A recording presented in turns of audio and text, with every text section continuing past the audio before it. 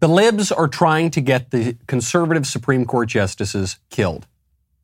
That's the only explanation I can come up with as to why a left-wing group just released the home addresses of Amy Barrett, John Roberts, Sam Alito, Brett Kavanaugh, Clarence Thomas, and Neil Gorsuch. The group, which calls itself Ruth Sent Us, said, quote, "Our 6-3 extremist Supreme Court routinely issues rulings that hurt women, racial minorities, LGBTQ+, and immigrant rights. We must rise up to force accountability using a diversity of tactics." Rise up. Force accountability. Diversity of tactics. You'll notice peaceful protesting is only one tactic. Not hard to figure out what they mean by diversity of tactics. But this is just one radical group, right? Just some fringe leftist terrorists that have nothing to do with actual Democrats in power, right? No, actually. It turns out that the Democrats in power at the highest levels of power are refusing to condemn the threats and intimidation. These activists posted a map with the home addresses of the Supreme Court justices. Is that the kind of thing this president wants to help your side make their point? Look, I think the president's view is that there's a lot of passion, a lot of fear, a lot of sadness from many, many people across this country about what they saw in that leaked document. We obviously want people's privacy to be respected. We want people to protest peacefully if they want to protest. That is certainly what the president's view would be. Listen, sometimes people get passionate and they send violent mobs to scare or even attack the families of judges, okay? It's passion, right? Even by the Libs standards, it is hard for me to believe what I am hearing from Jen Psaki. But then Jen Psaki goes even further. She makes it clear she was not stuttering. So he doesn't care if they're protesting outside the Supreme Court or outside someone's private residence? I don't have an official U.S. government position on where people protest. We want it, of course, to be peaceful. And certainly the president would want people's privacy to be respected. But I think we shouldn't lose the point here. The reason people are protesting is because women across the country are worried about their fundamental rights that have been law for 50 years. Their rights to make choices about their own bodies and their own health care are at risk. That's why people are protesting. They're unhappy. They're scared. That's the official White House position. The official White House position on threats against the lives and families of the Supreme Court justices at their own homes is F around and find out. That's what she's saying. The crooks who cry crocodile tears over the horn hat guy dancing around the Capitol Rotunda on January 6th, the greatest threat to our North. These people are now shrugging their shoulders when their own fellow partisans send angry mobs to intimidate judges' families. They want to scare them. They want to scare all of us. They want us all to give up and back down and hand over the country. The overruling of Roe versus Wade is the perfect moment for reflection. It's a time when the Libs and even many conservatives thought that we would be finished. And now they're starting to realize that we're only just getting started. I'm Michael Knowles, and this is the 1000th episode of The Michael Knowles Show. Do we have the technology to bring in Knowles from the room next door? Oh my God, this is amazing. This is what will they think of next? You actually saw a sausage party, did you not? I saw it so that you don't have to do it. You wrote the famously insightful book, Reasons to Vote for Democrats. Now the president is being made fun of for tweeting that it's a great read. And this is the first episode of our show. Can you believe they gave me a show? I think I'm the first guy in history to get his own show for not writing a book. You fascist! Things didn't go as planned inside UMKC's Royal Hall. This was a warning shot to conservatives on colleges around the country. I came to Hollywood like a million other idiots looking for a break. Instead, one day I walked through a door and found myself transported to a lunatic fantasy kingdom. I have got to thank the listeners for engaging with this show, subscribing, leaving 5-star reviews, and actually bringing this show all the way up to the #1 podcast in the country. Welcome back to the book club. We're talking with the great Larry Elder, Douglas Murray, His Excellency Bishop Robert Barron, Abigail Shrier, which is why on crucial matters, conservatives have been left. Speechless. I'm Michael Knowles. This is The Michael Knowles Show.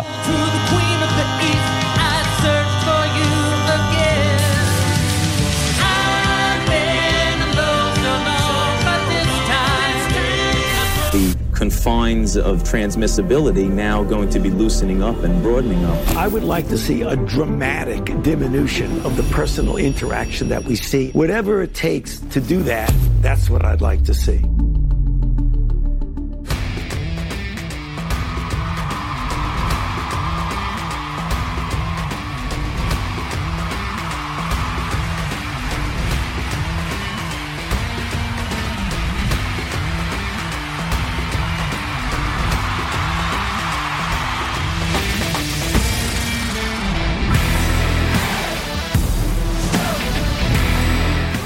Welcome back to the show. Thank you so much, everyone, for making it to 1,000 episodes. This is wild. I feel older.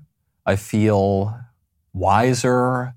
I feel so grateful to all of you for sticking around for 1,000 episodes. My favorite comment yesterday from Tonisha Rapp, who says, coming from someone who used to be a pro-choice woman, watching the coverage on the leak and seeing all these women just absolutely refuse to show any empathy for human life and their body makes me so sick. Of course, I used to be one of these people, and it's baffling to me the level of craziness. Such a great point. When I was a teenager, I would have called myself pro-choice. I had no problem with abortion. I was from a very liberal place. I barely knew any conservatives. I thought the pro-life issue was all about just controlling women, had nothing to do with babies. I believed all the stuff that the libs believe on this. And I had my opinion changed, in particular during a conversation with a bioethicist. But it just happened like that. I was having lunch, and this woman changed my views, and then I thought more deeply about the subject, and my views deepened rather quickly over time. And then once I saw it, I couldn't unsee it. So I know exactly the kind of phenomenon you're describing. It's why I try not to be too harsh on the people like my guest who was on the show yesterday, who are very pro-abortion, is I think, there but for the grace of God go I. I used to think that way. And then once you realize that the baby's a baby, you look back and you say, how the hell can anyone not realize the baby's a baby? How can anybody defend this kind of stuff? You know, in celebration and gratitude for this 1,000th episode, for all of you guys, the viewers and the listeners who've made it possible, our show is having a giveaway competition. The prize is a luxurious gift basket full of Michael Knowles and Daily Wire merchandise. You all know about my book, Speechless, Controlling Words, Controlling Minds. There it is. Wow, I missed that bell. Have you left a 5-star review yet? Have you left an extraordinarily positive, glowing, gushing, flattering comment? Well, now is your chance to enter to win this giveaway. You must first be a Daily Wire member. And second, you need to go leave a 5-star review paired with whatever beautiful, glowing, eloquent review you want. And then I will read the reviews, choose the winner. So head on over, become a member if you aren't already. Find Speechless on Amazon. Leave a 5-star review. Leave a gushing personal endorsement. And then head over to the Michael Knowles Show mailbag. Send the link to your review with the subject line MKS 1000 so that I, and by I mean my producer, don't miss it. We'll be announcing the winner on Monday, the 1001st episode. So make sure to go leave that review right now. Thank you again for being part of the Michael Knowles Show. Submit that review in the mailbag.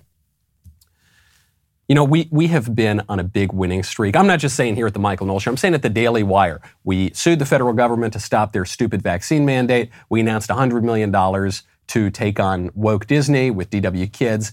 Well, that makes this the perfect time to get together with our pals and celebrate, which is why we've got another Backstage Live coming up June 29th at the historic Ryman Auditorium. It's going to be downtown Nashville, Tennessee. This is your chance to get in on all these smoke-filled fun and festivities. Join me, Ben, Matt, Drew, Daily Wire God King Jeremy Boring for our biggest live event of the year. Tickets go on sale Thursday, May 12th at 10 a.m. Central for Daily Wire all-access members only. 12 hours later, they'll go on sale for the general public. If you're not an all-access member, do not miss out. Head to dailywire.com/subscribe. Become an all-access member today. That's Daily Wire. It's going to be the Backstage Live, the Ryman Auditorium in Nashville, June 29th. See you there. Do we have anything else to sell, guys? Do we have any more commercials we can read? Okay, I guess we can get to the show now for number one. We're going to be on episode 102,000 by the time that we get to the actual show today. Do you know what the libs are doing to these justices is extremely frustrating. It's dispiriting. It's sad. It's dangerous. But the silver lining is it proves something that we have been saying on this show for years. Everything the libs accuse us of doing, they do 100 times over. Everything. If this was clear with the Russia hoax. The left spent 100 years shilling for Russia in the United States, and then during the 2016 presidential election, they said that the Republicans are shilling for Russia. The libs spent, 50, 100 years in the United States undermining and upending norms and traditions and liberties and rights. And then what do they say? They say, you Republicans, you're trying to upend our culture and our rights and everything. And then the libs said in 2020, or January 6th, 2021, the conservatives are posing a violent threat to America to upend our Constitution. Now what are they doing? They're sending violent mobs to the homes of Supreme Court justices where their children sleep, and the White House shrugs its shoulders and say, well, yeah, we don't have a position on where people protest. Guess they probably shouldn't have tried to overrule Roe versus Wade, huh? Sorry, Amy Barrett's children. Yeah, I guess you're going to have to deal with some violent mobs. F around and find out. That's what they're saying. And Joe Biden has the gall, the audacity to say that conservatives today, present-day conservatives, are the most extreme political organization in history.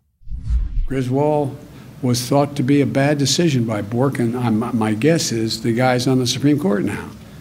What happens if you have a state changes the law saying that children who are LGBTQ can't be in classrooms with other children? Is that legit under the way the decision is written? What are the next things that are going to be attacked? Because this MAGA crowd is really the most extreme political organization that's existed in American history, in recent American history.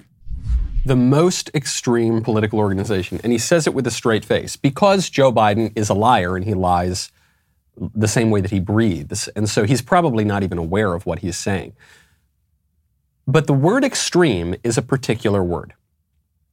I am saying that the stuff the conservatives are doing generally is good and the stuff the libs are doing generally is bad. And I'm sure Joe Biden also thinks that the stuff conservatives are doing is bad and the stuff liberals are doing is good. But he used a different word. He said extreme. And on this point of extreme, there can be no debate. The libs are the extreme ones. And they brag about that. Or they usually do, unless they're in an election year and they realize that's going to hurt them. But there's no question. It's not as though, well, you have your opinion and I have my opinion. There actually is an objective answer to this. The libs are the extreme ones. On every single issue, it is the libs who are pushing a view that is extreme, that is to say radical, that is to say fringe, that is to say outside of the mainstream of American thought. On marriage. There was a definition of marriage for all of human history until, 7 or 8 years ago? And then most conservatives, or at least many conservatives, still hold that opinion of marriage. The liberals now hold a definition of marriage that is completely different, that was completely upended by the Supreme Court. Whatever you think of the definition of marriage, or what the definition of marriage should be, it is undeniable that the libs' position is the extreme one. That's the one that's out of sync with all of history and every civilization and the mainstream thought. The conservatives is not. On the issue of life that we're talking about now, the conservative view is we really shouldn't have all this abortion.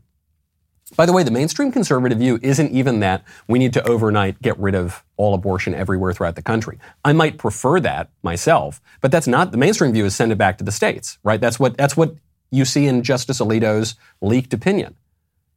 The left-wing view is abortion on demand without apology until the moment of birth, and in some cases, actually after birth. There was a bill that was floated in California to permit abortion after birth. I'm not joking, in the perinatal period. The former governor of Virginia, Ralph Northam, said that after birth, if a mother didn't want her baby, in certain cases, they would make the baby comfortable and decide if they want to kill it or not. Which is the radical, again, regardless of your view on life or abortion or anything like that, which is the extreme view? It's not difficult to discern. The libs' view is the extreme one. On immigration, the conservative view is, hey, maybe we should reduce all of this immigration just a little tiny bit, at least illegal immigration. That's the view that's held by the vast majority of Americans. The Democrat view is, open up the border, let in 3 million people a year, 1 million legal, 2 million illegal, at least it's probably going to be more than that. No human being is illegal. Let's take down the border wall. Let's let even more people in.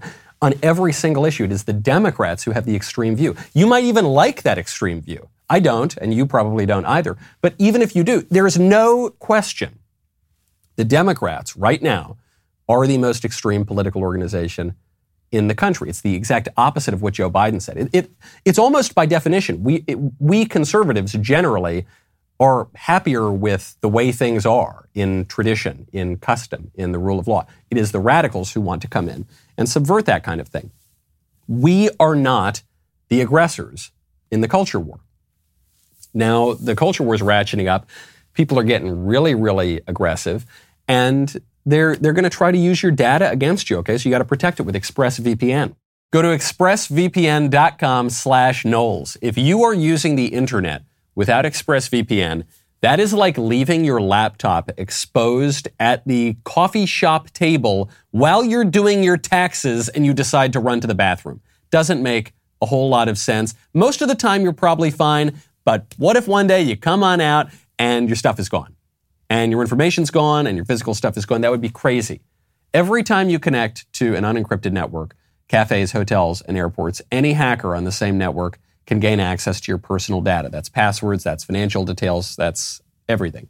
It does not take much technical knowledge to hack someone. Just some cheap hardware is needed. A smart 12-year-old could do it. Your data are valuable. Hackers can make up to $1,000 per person just selling personal info on the dark web. It's super easy to use. Just fire up that app. Click one button to get protected. It works on all devices, phones, laptops, tablets, and more. I don't go on my devices without ExpressVPN. I love it. I rely on it on my phone, on my computer. Secure your online data today by going to expressvpn.com/Knowles, expressvpn.com/Knowles. Get an extra 3 months for free. expressvpn.com/Knowles. We are not the aggressors in the culture war. I have had the distinction over the past 2 days of being condemned not just by one, but by 2 American universities. Isn't that amazing? One of those universities is BU. I spoke at BU a few weeks ago. I gave a talk, and the BU administration really tried to shut this thing down. So I had a sold-out crowd, and then there were people who had shown up for a standby line because there was some talk that there might be a kind of a walkout. Then, for whatever reason, it was the police chief or the deputy police chief. There was one guy. Generally, the people we worked with at this event were very nice and very accommodating. But there was this one dude, I think it was the deputy chief, who just wouldn't let people in, wouldn't let half the audience in, wouldn't let our photographer in. We couldn't even get photographs of the event, made the standby line disperse, and sabotaged the event. And then at one point, a bunch of the Libs in there stood up and yelled and screamed, and they sort of walked out too. And then they wouldn't let anyone come back in. So it was a bit of sabotage, but we at least got the speech out. And now the BU student government has just issued a formal condemnation of me. Said, we're disappointed and frustrated by the Boston University administration's allowance of a speaker who is openly transphobic and actively seeks to erode and endanger the LGBTQ community. Students expressed their concerns about safety, and the BU administration continued to be silent and allowed for the event to occur.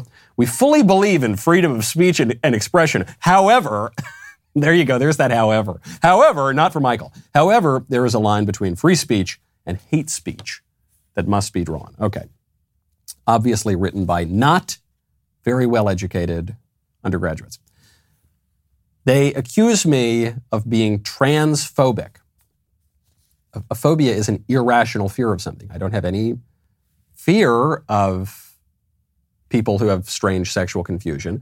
I certainly don't have any irrational fear of that. I'm simply making the observation that men are not women and boys are not girls, and that it is wrong for a society to pretend otherwise because it's a lie and it's a delusion.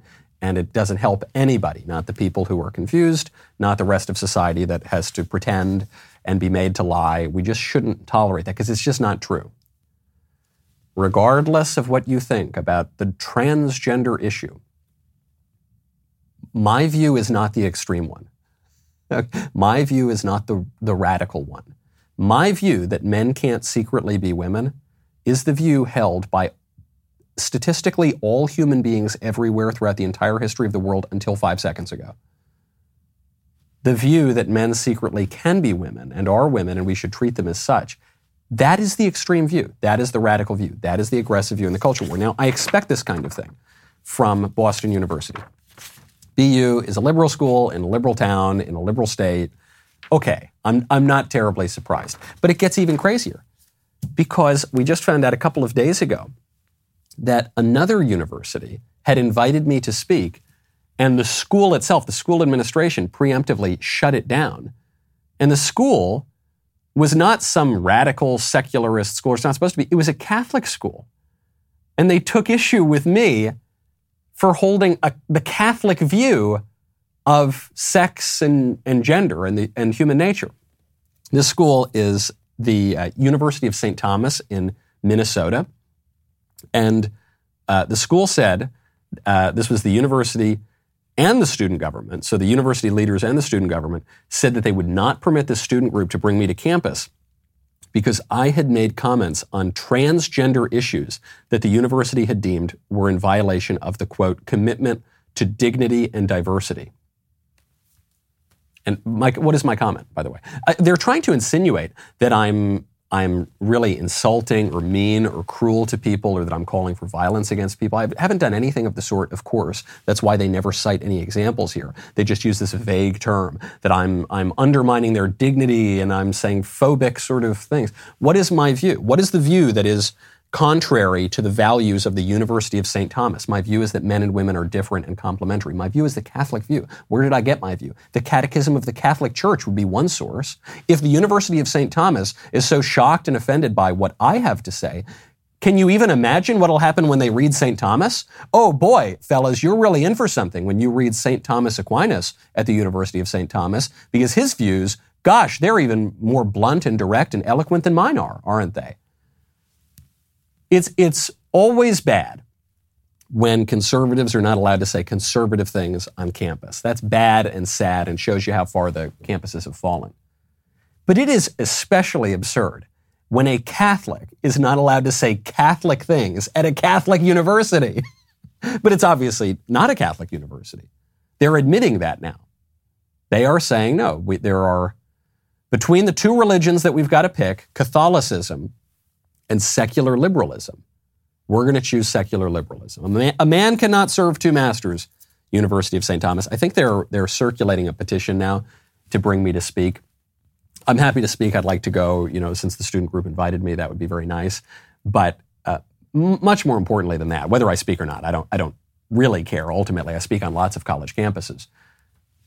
What is very important here is we have to expose the administration of the University of St. Thomas. This is scandalous. The bishops should get involved because this is a Catholic university. The parents who are writing their tuition checks should get involved. This is a true scandal.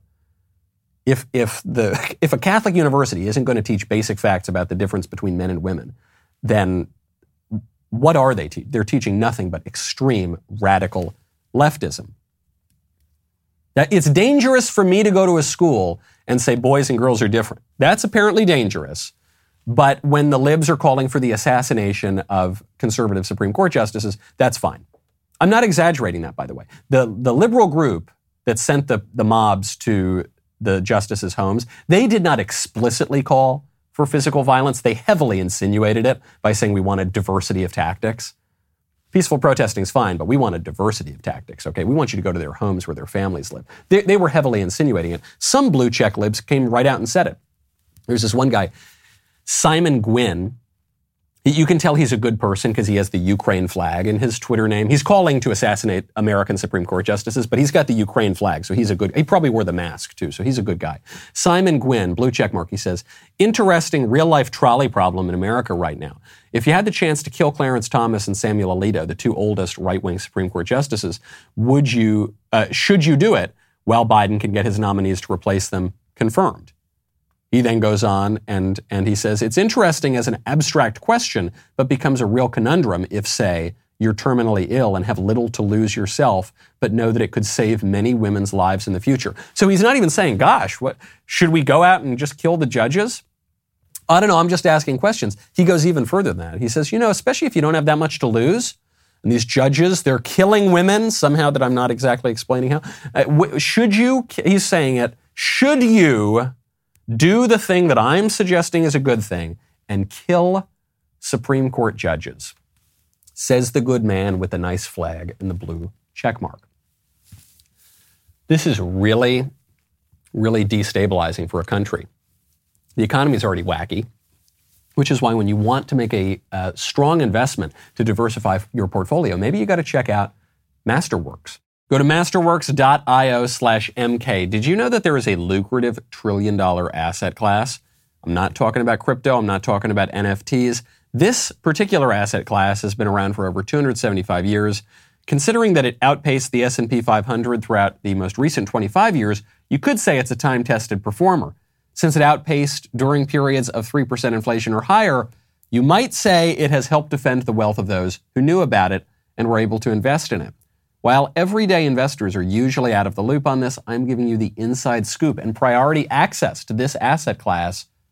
But it's just too long to reveal in a 60-second ad read, so head on over to masterworks.io/MK. That's masterworks.io/MK. Before deciding to invest, carefully review important disclosures at masterworks.io/CD. This guy, Simon Gwynn, this blue check mark on Twitter, liberal blue check, suggests that the Libs should go and assassinate Sam Alito and Clarence Thomas in his thought experiment. He's since deleted the tweet, which was allowed to stay up, by the way. The Twitter didn't take it down. But he's since deleted the tweet. He says, okay, look, I get it. I'm catching a lot of heat for this, but that was his suggestion. And I actually think it's a good thought experiment because it exposes the extremism of the Libs, but it shows you the whole issue of abortion. The thought experiment that this blue check poses is, should we commit an action that is intrinsically immoral to achieve an end that we think is good? Even though it's not really good, but we think it's good. That's a perfect analog for abortion. Abortion poses this question to people. Should we commit an action that we know is immoral, namely killing a baby, to achieve an end that we think is good, namely allowing women to go work at the widget factory more easily and not have to deal with children and go, sleep around in New York City or something? An end that is not actually good, but we are told it is good because feminists say it's very liberating for women to be able to kill their children and not have any attachments to family and to be totally autonomous individuals that just go on lots of Tinder dates every night and have fleeting casual sexual relationships until they're too old and the men aren't interested in them anymore, and then they just continue to work for whatever man in a position of middle management is that they have been convinced is a flourishing life. Not to put too fine a point on it, but that is the agenda here. That's the really bleak outlook. And yet, the women are told, no, having a family, that's oppressive, that's terrible, that's going to really harm you and make you weak. But going to work for some other man in the city, some other man who doesn't care about you and considers you expendable, and going and sleeping not with a husband who loves you, but with men who just treat you for their own pleasure and then cast you aside, that is somehow empowering. Completely backwards. So it's the good that we are told is going to be achieved in the end by killing the Supreme Court justice or killing the baby. The good is not really a good. That's totally dubious. But the question then, even if there were a good outcome that might come from it, it still doesn't justify. It doesn't justify committing the immoral action of killing the judges, doesn't justify killing the baby. I was asked at Yale a few weeks ago with Senator Cruz. Some guy came up to play a prank and get some jokes from his friends. And he said, would you perform a certain sex act on a man if it would solve world hunger? And this was supposed to be a big gotcha question, because if you answer yes, then you say you'll perform a sex act on a man. And if you answer no, you're heartless. You wouldn't solve world hunger. But it's actually it's only a confusing question if you view ethics through the lens of consequentialism. If you think that the ends justify the means, if you view the world through this kind of left-wing utilitarian lens that makes all sorts of calculations and doesn't think that any actions are intrinsically morally good or bad. But I'm a conservative, baby. I'm not one of these sophisters, economists, and calculators. I'm not one of these rationalist idiots who thinks the world operates that way. I think that actions are good and bad in and of themselves, and that's the only thing that matters. No, don't do the weird sex thing with the dude. No, don't kill Sam Alito and Clarence Thomas. No, don't kill the baby either. Speaking of death, Shocking news. Turns out one of the COVID vaccines isn't all that safe. I know, stop the presses. I know this is shocking. This is the sort of thing I would have been censored for saying and was censored for saying a couple of years ago. But certainly when did the vaccines come out? It came out, oh, that's right. The vaccines came out right around the time of the presidential election, coincidentally. So whenever that happened, we said very early on, I think there might be some questions with these vaccines. We were censored for suggesting any such thing. Well, now here's CNN. FDA puts strict limits on Johnson & Johnson COVID-19 vaccine. And why? Because people have gotten blood clots. I'm not saying everyone who takes the vaccine gets a blood clot. I'm not saying even a lot of people who take the vaccine get a blood clot. But enough people have gotten blood clots that the FDA is now severely limiting the Johnson & Johnson vaccine. Of the people who got the blood clots, TTS, 15% of them died. Pretty high number. There's another side to this, too, which is that the Johnson & Johnson vaccine was pretty much the nearest to a normal vaccine that had been used. It wasn't quite as radical as the mRNA vaccines like Pfizer and Moderna. So there is a question here, too. Is the government just trying to force more people to get those particular vaccines? I don't know. Either way, 100% safe, 100% effective seems to be a little bit of a dubious claim, which some of us knew from the very beginning. Bill Gates, though. Bill Gates, who, for whatever reason, this computer nerd billionaire has become the face of vaccines. It's Fauci, Walensky, and Bill Gates for some reason. Isn't that weird? I think that's a little weird. Bill Gates, speaking at the 92nd Street Y, he's just had an epiphany 2 years in that, actually it turns out COVID acts a little bit differently that we in the ruling class said it did. It wasn't until early February when I was in a meeting that experts at the foundation said, there's no way, there's been too much travel without diagnosis for us to contain this. And then at that point, we didn't really understand the fatality rate. We didn't understand that it's a fairly low fatality rate and that it's a disease mainly of the elderly, kind of like flu is, although a bit different than that. So that was a pretty scary period, right, where the world didn't go on alert, including the United States, nearly as fast as it needed to. We were really surprised. We were really shocked. We just didn't understand that COVID didn't pose as big of a threat as we said it was, and it mostly affected the elderly. And we understood that. That's so funny. I'm not a billionaire. I'm not the face of the public health response to COVID-19. And yet I knew that. I knew that pretty much from the very beginning, that COVID was not as dangerous as they were all saying it was, and that it affected mostly very elderly people. You knew that. Didn't you knew that? I think you probably knew that. You suspected that. Most people I knew who were not liberal, most conservatives I knew, not all of them, but most conservatives I knew, understood that 2 years ago. We got the data that came out of Italy almost right away. We had the data in the United States. We knew, we all, and I think Bill Gates knew it too. And I think Fauci knew it. And I think Walensky probably knew it. I don't think it's just incompetence. I think that either they're the dumbest people on the face of the earth, which is pretty surprising, or they knew it and they just decided to drag this whole thing out to take more power and to take more money. The 2 years of the COVID lockdowns, the public health response, represented the largest shift in wealth from the lower classes to the upper classes in the history of the world. The 2 years of the COVID response represented a major shift in power from the people and from the states to the federal government, to technocrats, and to international organizations. Oops! And oops, we got it wrong, guys. Wow, who could have seen it? Who could have seen it, Buster? I don't know, all of us could have. And now you have the audacity to urinate on our leg and tell us that it is raining. Speaking of water, very important to go check out One More Wave. Go to 1mwave.com/dailywire. I'm so excited to talk about this company that is really making a difference for our nation's veterans. That is One More Wave. One More Wave uses surf therapy to help veterans stay active, engaged, and connected. The founder of One More Wave, Alex West, is a retired Navy SEAL who noticed that for many veterans, especially those with adaptive needs, standard off-the-shelf surfboards and equipment were off the table.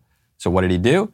He created a team of surfboard artists and surf instructors to work with grant recipients to design the custom equipment for their experience, level, and physical needs. From there, One More Wave connects veterans to their global network of surfing volunteers who empower them to heal through surf therapy from coast to coast. Fresh salt air, sunshine, and the exhilaration of flying down the face of a wave keep more and more veterans coming back for more. Since 2015, One More Wave has empowered over 500 veterans to find healing and community through surf therapy by providing custom surfing equipment and community.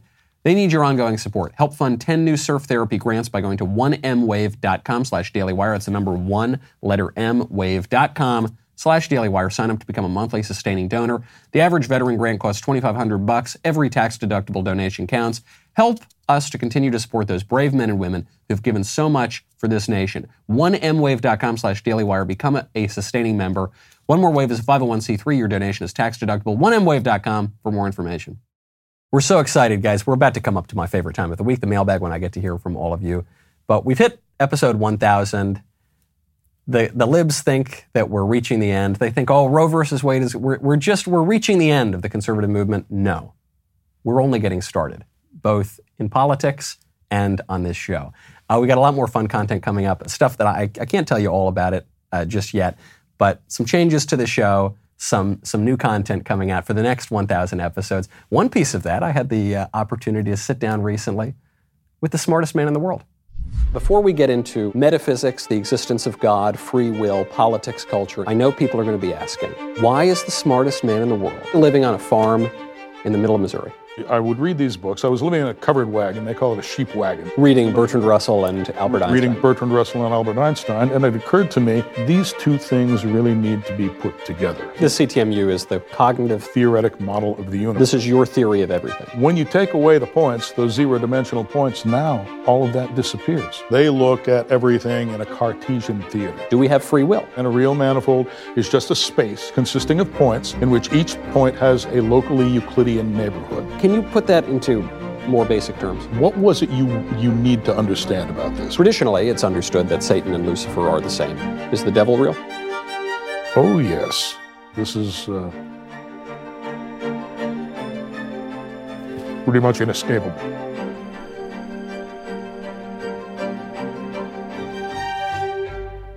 We got a whole lot more coming up, folks. We've got much more live interaction. We've got much more in-depth conversation with people you probably haven't heard from. We've got in-depth docuseries. We got all of it, okay? And starting today, in honor of my 1,000th episode, my entire collection in the Daily Wire shop will be 25% off for the weekend with code Knowles1000. Get your hands on the coveted Nostradamus line, okay? That's my favorite one that's out there. We've got the Fauci merchandise. We got books. We got books with words, we got books without words. We even have a 1,000th episode commemorative pin featuring your favorite swarthy Daily Wire host. I, Nostradamus, will be featured in there, so make sure you head on over to dailywire.com/shop. Today, we'll be right back with the mailbag.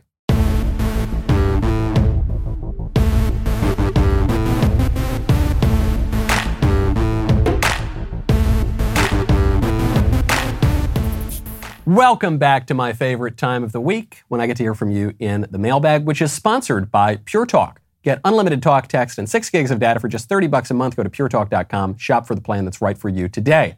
First question up from Robert. Dear Mr. Knowles, so I'm pretty sure I know what your response will be, but I'll ask my question anyways. I'm dating a wonderful Catholic girl, and I'm Catholic myself. I'm 33 and she's 21. All right. I'm not, I was going to say, hey, nice, buddy. But, listen, my grandparents were 12 years apart. I mean, that didn't used to be so unusual as it is now. We haven't been dating very long, 6 months, but I do care a lot about her. We are intimate with each other, and unfortunately, the contraceptive broke, and we are waiting to see if we're pregnant or not. I know abortion's wrong, so I don't want to put that on her or on my soul, but I know we aren't ready, and it terrifies me a bit. Do you have any advice or guidance to help me through this? Also, I do plan on speaking with a priest in the near future, but I would love to have some advice or guidance from you. Sincerely, a terrified, possibly new father. Okay, first thing, take a breath. Pause. This is like what you would say to a medical doctor. First, do no harm. I know this could be very scary. You could be freaking out. I'm certain you are freaking out. Don't do anything rash or crazy or anything that you're going to regret, which you understand. First thing, do not abort the baby. If there is a baby, you don't even know if your girlfriend is pregnant yet. It's actually harder to get pregnant than a lot of people think that it is. I know in health class now they teach you that if you even look at a girl the wrong way, she's going to get pregnant. That's actually not really how it works generally. But if she is pregnant, do not abort the baby. If you want to raise the baby, if you like this girl, if you think that you get along well together and you could have a long-term future together, then just get married. Get married quickly. It's okay. John Lennon, I think, once made the wry comment that most babies in history have been born out of a whiskey bottle, which is a little cynical, but there's probably some truth to that. And there have been shotgun marriages that have turned out really great, okay? So if you like the girl and the girl likes you and you think this could be a serious thing and you were thinking that while you were dating her, we might really end up together, and now you're in this situation where you might have a baby, well, look, that might be an opportunity to get married. And you don't need to bury your head in shame about it. You can just get married. You could have a good life.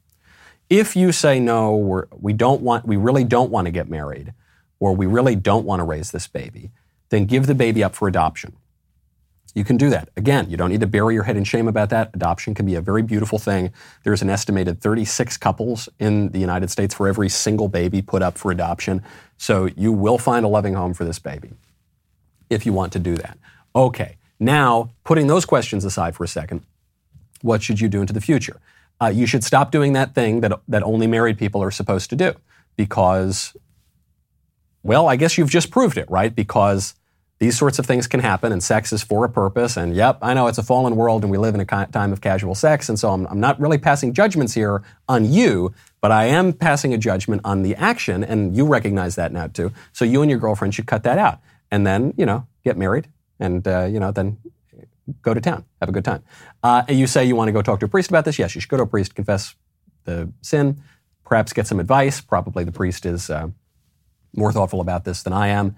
But there it is. I'm giving you a very technical answer because I know that you're in a really technical moment where you're going to have to make certain decisions and you're going to have a lot of cultural pressure to push you in the wrong direction. Do not do that. First things first, do no harm, and then potentially look at this as a good opportunity. From Michael. Hey, Michael, longtime listener, love the show. Question regarding another recent mailbag question. You said we should just move on and understand that the libs might have been going through something and not let their insane COVID shtick get to us. My question is, what are your thoughts on the people that still buy into the insanity, even as we are well into year 3? Thanks for the amazing show. Great question. I was asked this a week or two ago. They said, look, I'm just so angry at some of my friends and relatives who wouldn't see me during COVID, who were so crazy about it. It's hard for me to move on. And my answer was, you just move on. It's okay. Look, they were neurotic. They lost their minds. You did not. But look, kiss it up to God, suffer silently, move on. If you don't want to lose your friends and family, it's okay.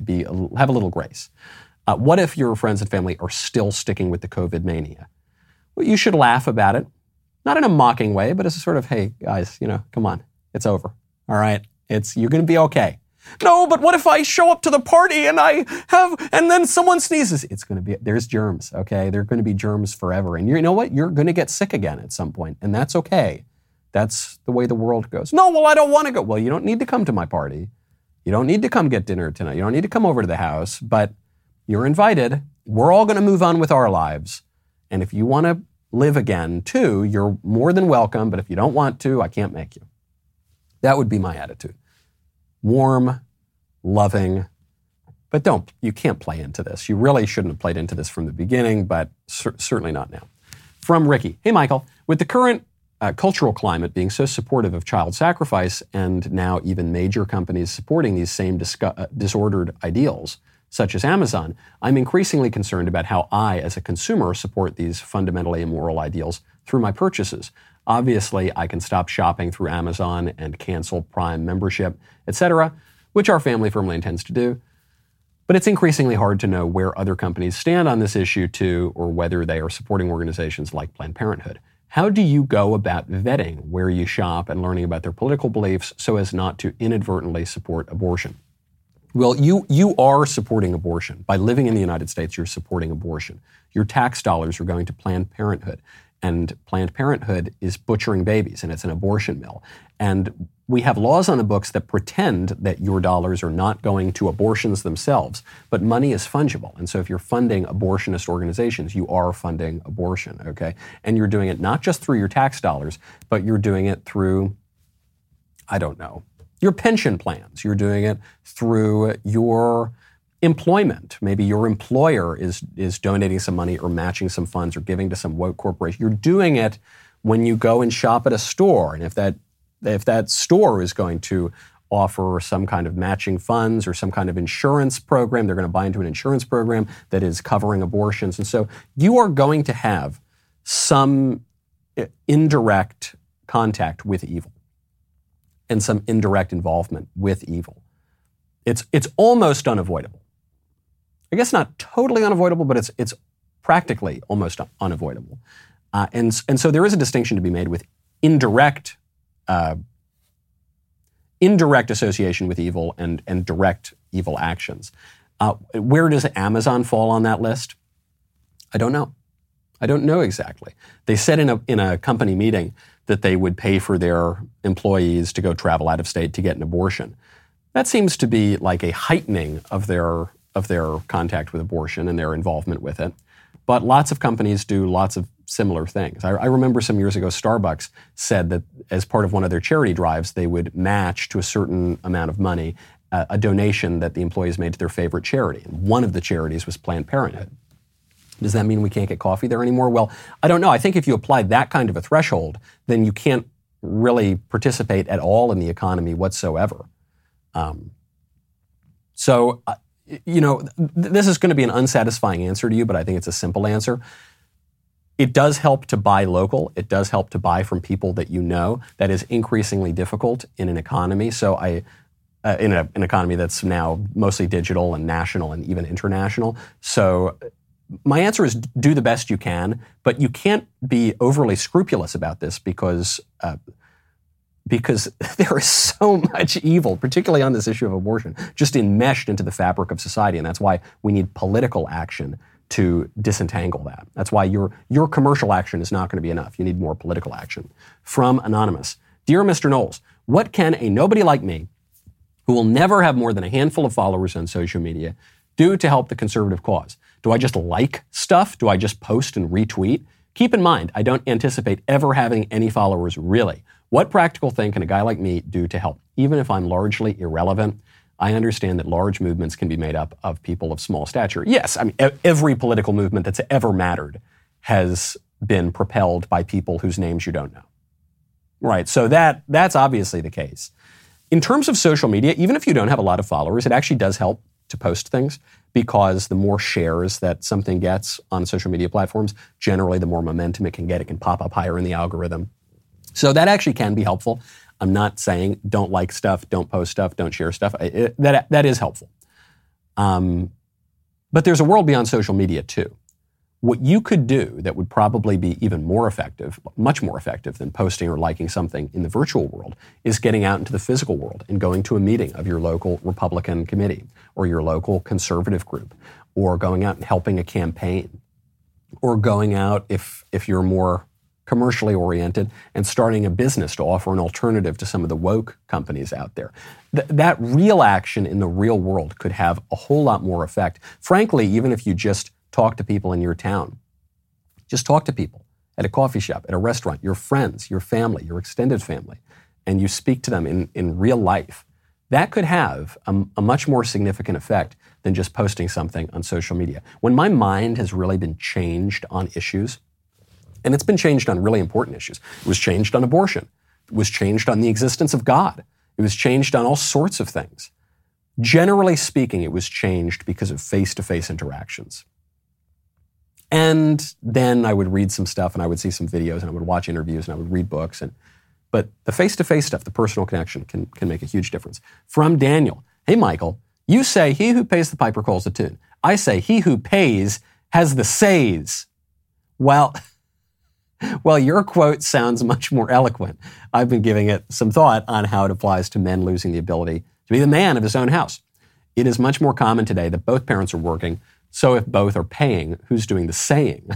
Do you believe the push for women to go to work has undermined a husband's ability to be the head of the household? Certainly it has. I don't think it necessarily does, because even this whole idea of women working really is a bit of revisionist history. Women have always worked. Women have always worked as hard or harder than men have. But the work was not always the identical work. When I think about the stuff that sweet little Elisa does, even forget about any of her professional activities or professional outside of the home, just the stuff she does in the home, in the family, with regard to our community, with regard to helping me. She's the only person I trust to help write my show. She was the only person I really trust to give me jokes and zingers for this. When I think of all that, she works more than I do. At least as much as I do. She works at least as much as I do. But it's different work. And the work that I do, she would hate doing and wouldn't want to do it at all. And the work that she does, I would just not be good at whatsoever and probably not enjoy a whole lot of it. So what second wave feminism in particular did was say, women, if you want to have any value at all, you need to go work at the widget factory. That's what that guest I had on yesterday, Bronte Remzik, said. She said, you're devaluing women by suggesting that they be mothers and homemakers. I think I'm valuing them, actually. I think I'm saying that women have value even when they're not doing things traditionally associated with men. So I'm a big defender of sex roles, the spousal roles. Husbands doing husband things and wives doing wife things. And that doesn't need to be oppressive and patriarchal or whatever terms they throw at you. It means that there's a role for men and there's a role for women, and people are happier when they do those things. And you can support one another, and you can both work, and you can have respect. And I'm not even saying that women can't work outside of the home, but if there is a recognition that men and women are different and complement one another, you're going to get along much better. John Wayne made the point that America is actually a matriarchy, always has been, that women wield so much more power than men do. But maybe men have more nominal power, and maybe men make the final decision on something in the home or with regard to the family. But women, the hand that rocks the cradle, rules the world. Women generally run most of the home economy, and women generally run most of the lives of the men. And so I just think that is, people were happier, society functioned a lot better when we recognized that plain fact of the world. On that very politically incorrect point, I'm Michael Knowles. This is the 1000th episode. Thank you so much for coming with us this far. I look forward to seeing you for the 2000th episode. This is the Michael Knowles Show.